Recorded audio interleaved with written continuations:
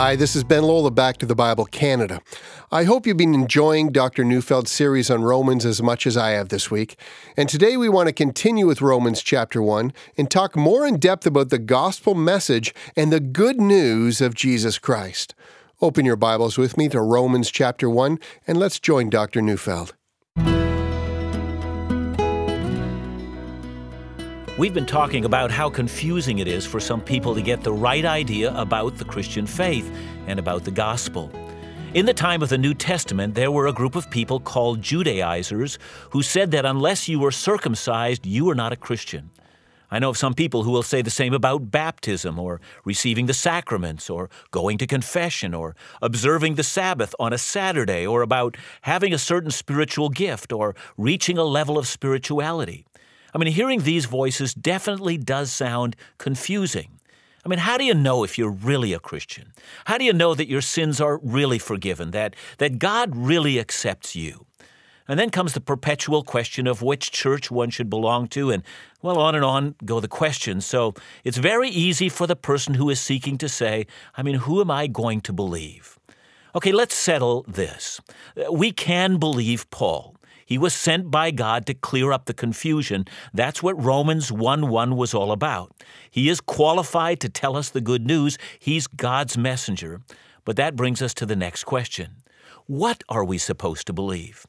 Is there some basic set of beliefs that are necessary as a condition for being a believer? Well, the answer is yes, there are. But we need to start at the beginning. Remember that the book of Romans is Christianity 101, and so, as we'll see, Paul begins at the beginning. Let's read the first 3 verses of Romans. Romans 1:1-3 reads, Paul, a servant of Christ Jesus, called to be an apostle, set apart for the gospel of God, which he promised beforehand through his prophets in the Holy Scripture concerning his Son, who was descended from David according to the flesh. Now let's stop here. Now, if you're a believer and you want to tell someone about the gospel, what do you say? Now, some people cheat. They think they're sharing their faith when they tell people about their church. And I was talking to someone not long ago who said to me, you're from that church, he said. That's a great church. And then he told me why. It's because, he said, it's so well organized over there. He must have loved organization. And here's the important first lesson. The message is not that we have a great church with great worship and great preaching and great food at special events and great kids and youth programs and a contemporary flavor and that it meets the needs of people. That's not the message. There are some people who like the architecture of the church building they go to. There are people who perpetually fight about the style of music in their church. That's not the message. And you're not sharing the gospel when you tell people that you have a great church. So just to be clear, there's nothing wrong with having a great church. In fact, we should have great churches. And it's great to have a great church, but that's not the gospel. Look at verse 3. It says it's about or concerning his Son. So what were we going to believe when we become Christians? Well, at the very beginning, we're going to believe a message about Jesus Christ. Christianity is about Christ. It's about Jesus. Christianity is not about a set of rules, not about a creed, not about a way of life. It's about a person. If there's one thing every church should be known for, it's this. We always talk about Jesus. If you don't care about Jesus, well, we've got nothing else for you. Here's what we want. We want people to know about Jesus, to believe in Jesus, to follow Jesus, to love Jesus, to serve Jesus, to worship Jesus, to adore Jesus, to abandon everything that we hold dear to Jesus, so that Jesus becomes the center of our lives, the periphery of our lives, the everything of our lives. And we want people to know that this Jesus is, in fact, the Son of God. Now, I know that sounds basic, but how soon we forget.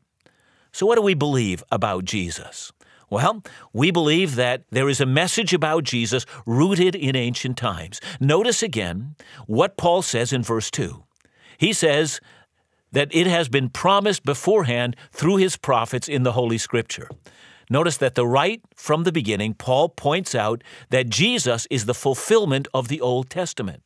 So from Genesis 3:15, we're told that the seed of the woman will crush the head of the serpent, to Genesis 49, verse 10, where we are told that the ruler's scepter will never depart from the tribe of Judah, to Numbers 24:17, where we're told that the star will rise out of Jacob, to 2 Samuel 7:12, where we're told that the seed of David, the Messiah, would establish a kingdom forever, to Isaiah 53, where we are told that the Messiah will suffer, die, and rise again, to Malachi 3, verse 1, we are told that the Lord whom we seek will suddenly come to his temple. This message of Jesus is the message of the Jewish scriptures. It is the message of the Old Testament. But what's the point?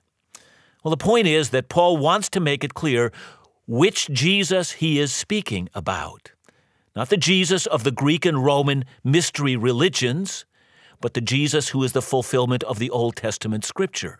So by the way, to everyone who says, well, the Christian faith is only 2,000 years old, we respond by saying that the Christian faith begins at creation itself. For our Savior has made all things that have been made. Paul will not have a Jesus who is merely a popular notion of some group of people or some cultural ideal.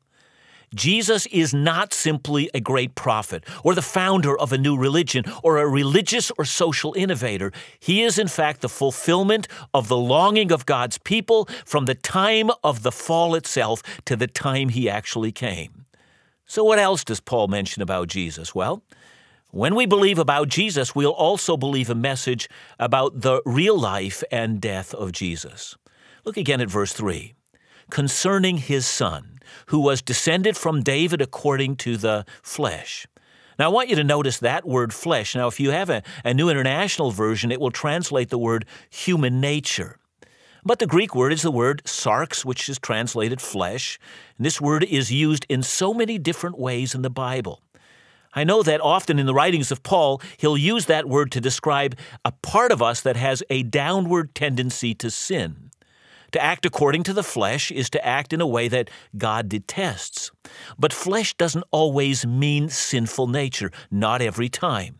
See, our flesh is our body. It's simply our physical frame. Yes, it's subject to sin on this side of the fall, but that's not the emphasis here. I mean, consider, for instance, Isaiah 40, verses 6 and 7. There Isaiah says, all flesh is grass, and all its beauty is like the flower of the field. The grass withers, the flower fades. When the breath of the Lord blows on us, surely the people are grass.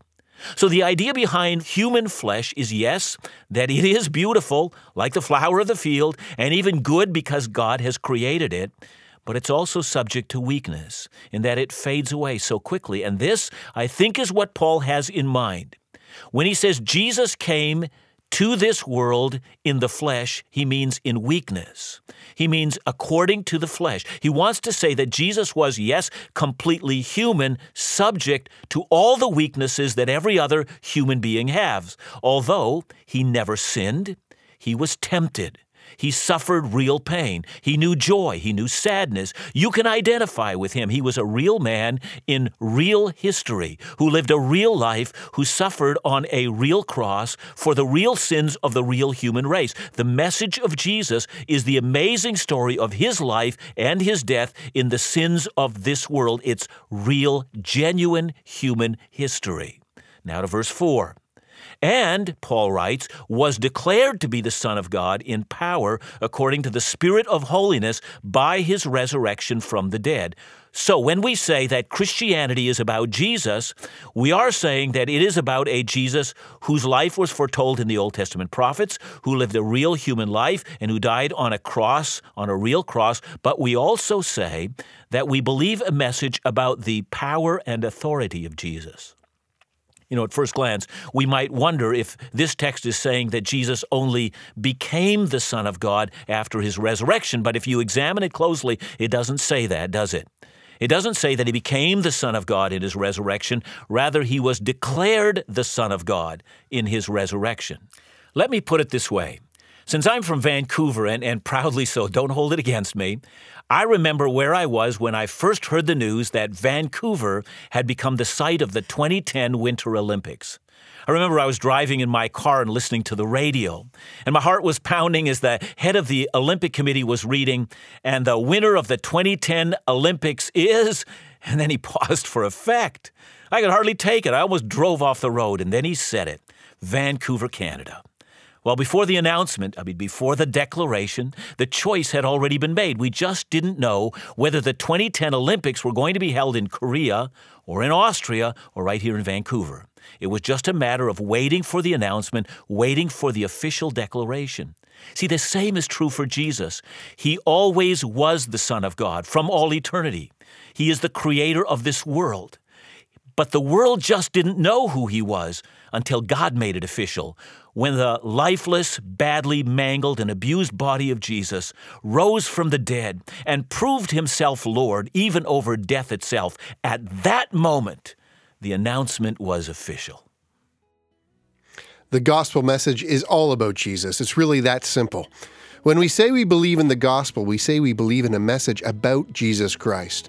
Believe a message rooted in ancient times. Believe a message about the truth of the life and death and resurrection of Jesus and his power and authority. In believing all these things, we're able to truly grasp that Jesus is the Son of God. In just a moment, we'll continue with Dr. Neufeld's teaching on the book of Romans. Are you connected with the ministry of Back to the Bible Canada? Well, we want you to have as much access to the ministry as you can, which is why we're connected on different social media platforms, like our page on Facebook under the name Back to the Bible Canada, or you can follow us on Twitter at BTTBC. Here you'll receive ministry updates about special events like our ministry cruise in March and our just announced Israel experience from October 30th to November 9th. You can find out more at backtothebible.ca or give us a call even right now at 1-800-663-2425. Now let's rejoin Dr. John Neufeld as we continue our study on the book of Romans. The people of our world have always been confused as to who is our God. The Romans and the Greeks had hundreds of gods, and there are more today. Think about the questions people have. Is God personal, or is God an impersonal force? Does God love us, or is he fickle or capricious? Does God communicate with us? See, everyone has their own opinion. Numerous cultures and tribes and people and religions have their own idea of who God actually is, and even how many gods there might or might not be. But how can we know? And then one man, an extraordinary man, a man who fulfilled the Old Testament, did something that no one had ever done before, rose from the dead, defeated death, hell, and the grave, and proved that he was the author and the Lord of life. And then the announcement was official. A declaration rang through the cosmos. This is our God. And that's the beginning of the understanding of the gospel. The good news is that the eternal God has not just come to us in the person of his Son. Now, he's done that.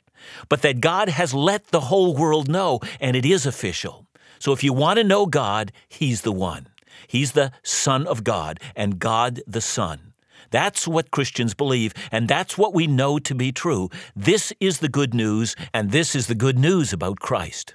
That's Christianity 101. It's about Jesus. Okay, let's review. Who will you believe? We'll believe someone sent from God. What are we going to believe? We're going to believe that Jesus Christ is the Son of God. Here's the next question. What happens when we believe? Let's read verses 5 and 6. Speaking about Christ Jesus our Lord, Paul says, through whom we have received grace and apostleship to bring about the obedience of faith for the sake of his name among all the nations, including you who are called to belong to Christ Jesus.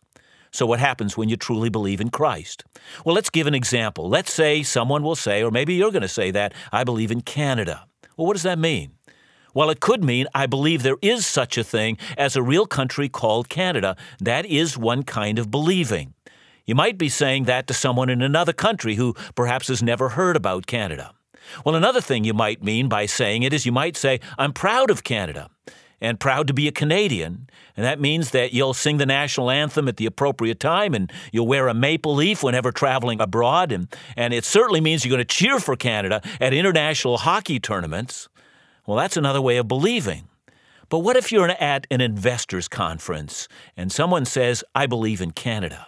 Well, that would mean that you're going to put your money where your mouth is and investing all that you have in this country. That's a third kind of believing. So what kind of believing are we talking about when we say we believe in Jesus? Now, some people believe in Jesus in the first way. They believe that he is the Son of God. That's it. Like someone who says they believe Canada exists while living among a primitive tribe maybe far away. And that's not the kind of believing that Romans is talking about. You see, even Satan himself believes that Jesus is the Son of God, and it does him no good whatsoever, and will do us none either if that's the only kind of believing that we have. Some believe like the person who says, I'm proud to be a Canadian, and they put a fish on their car and they wear a cross around their neck, like some Canadians wear maple leaves. But that kind of believing is never a kind of believing worth dying for. See, the real believing is the investment of your whole life into Jesus. And if you believe like that, here's what happens. Listen again to Romans 1, verse 5. Paul writes, through whom, that is, through Jesus, we have received grace and apostleship to bring about the obedience of faith for the sake of his name among the nations. See, Paul begins by saying that it was grace that called him to present the message, a message that would produce a certain kind of result in the person who truly believes. And what's the result? Well, according to verse 5, when Paul preached the gospel, the result was, in his words, that the gospel produces an obedience of faith for the sake of his name. Now, the New International Version makes the sentence say, the obedience that comes from faith. Now, that's a very interesting way of putting things. Paul is saying that he's looking for an outcome in his converts. And notice what he doesn't say. He doesn't say the outcome of the gospel is to bring about obedience, nor does he say the outcome of the gospel is to bring about faith. Now, before you turn me off, listen to what I have to say. Rather, what Paul is saying, the outcome of the gospel is that brings about the obedience of faith. Let's see if we understand Paul's thinking. There is a kind of an obedience that comes from works. We're going to be talking about that a lot in Romans. Works obedience means we obey in order to work for God. After having obeyed, God is obliged or obligated to reward our obedience by forgiving our sins and giving us eternal life. It's kind of like working for an employer. After our work, he owes us a paycheck. After all, we've earned it. And this kind of obedience is an idea that obedience counts for something for God, that it produces a merit. Obedience earns us something. And all of Romans will argue that if that's what you believe about your obedience, you're still lost in your sins. You're not even a Christian if you believe that. Wow. But there's another error. There's a kind of faith, and let's just say it's an easy believism or a lawlessness, a kind of faith that produces no obedience at all. A kind of faith in which nothing changes in the person who believes. And in response, Paul is going to argue that genuine faith offers itself up to God, trusting in Christ alone for our salvation, and that this kind of faith, according to Romans 6, verse 22, rejects being a slave of sin and becomes a slave of God, leading to sanctification or the life of holiness. Genuine faith or trusting in Jesus is life-transforming. So what happens when we truly believe? Well, what happens is we receive a kind of faith that excites within us this passionate obedience to Christ. A change happens when we truly believe. Now, this change is of grace. We didn't produce it, Christ did. But once we trust in Christ, once we believe, something arises within us. Obedience then becomes the logical result of believing. So what else happens when we believe? Well, we receive an assurance that we eternally belong to Christ. That's what verse 7 says. To those in Rome who are loved by God and called to be saints, grace to you and peace from God our Father and the Lord Jesus Christ. I hope you noticed that. Not only was Paul called to be an apostle, all the believers in the Church of Rome are called to be saints. Christ called them, and they're his. That means once we have truly believed, a kind of belief that excites passionate obedience and surrender to Christ, that kind of faith brings an assurance that we're eternally his. So what then is the gospel? Well, it's about Jesus. Christianity is about Jesus. To believe in him, that is, we know who he is, we know what he has done, and we have come to trust him and all the promises he has made. We have found him and his word to be true, and on the basis of that, we have staked our entire future on the promises that he has made. And in trusting his promises, those promises become the issues that change our lives. So again, what's Christianity all about? Well, let me answer it another way. Let's say for a moment that you asked me what my marriage was all about. Well, one way of answering that would be to tell you that it's about dating and then engagement, and then there was this marriage ceremony, and then, we had to live out all these commitments that we'd made to each other for the rest of our lives, and then we worked out all the difficulties. But that's not what marriage is about. My marriage is about a beautiful woman named Kathy. She's my friend and my sweetheart and the mother of my kids and my fellow soldier in Christ. And I've loved with her, and I've fought with her, and I've prayed with her, and I've wept and I've laughed with her. She's what my marriage is all about, and I would have us say that's what my faith is all about. I have learned that I have found in Jesus everything that I've needed. My eyes have been focused on him.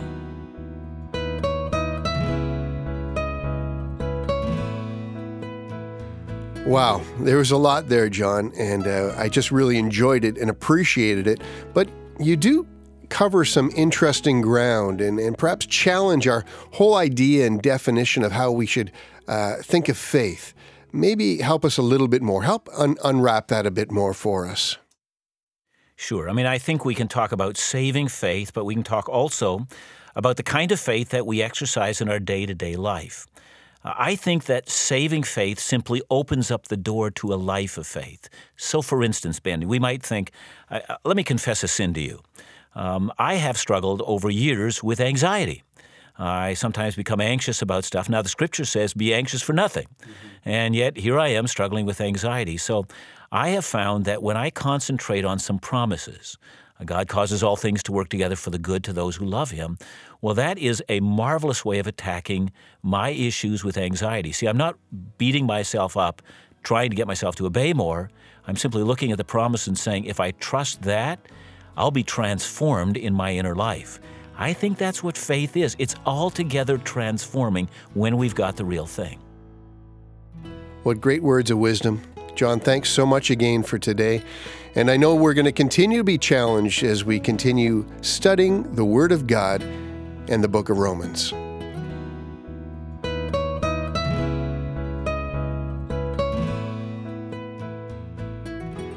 You know, believing in Jesus is a belief worth living and dying for. Today, Dr. Neufeld laid out the message of the gospel for us in order to help us understand why we believe what we do. I hope this has left you thirsty for more in your relationship with Jesus. Tomorrow, Dr. Neufeld will be continuing his series in Romans, The Heart of the Gospel, talking about the marks of spiritual leadership. So join us then for more of Back to the Bible Canada.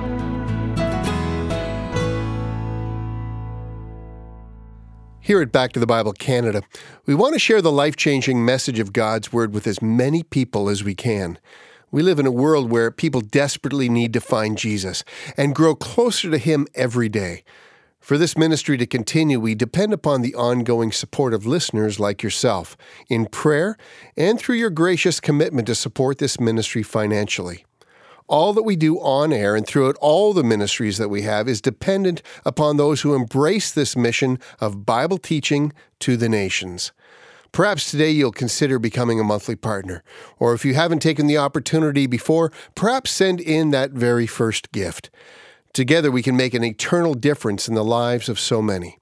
To sign up or to donate today, you can call us at 1-800-663-2425, or you can visit us online at backtothebible.ca. Back to the Bible Canada, leading you forward in your walk with Jesus every day.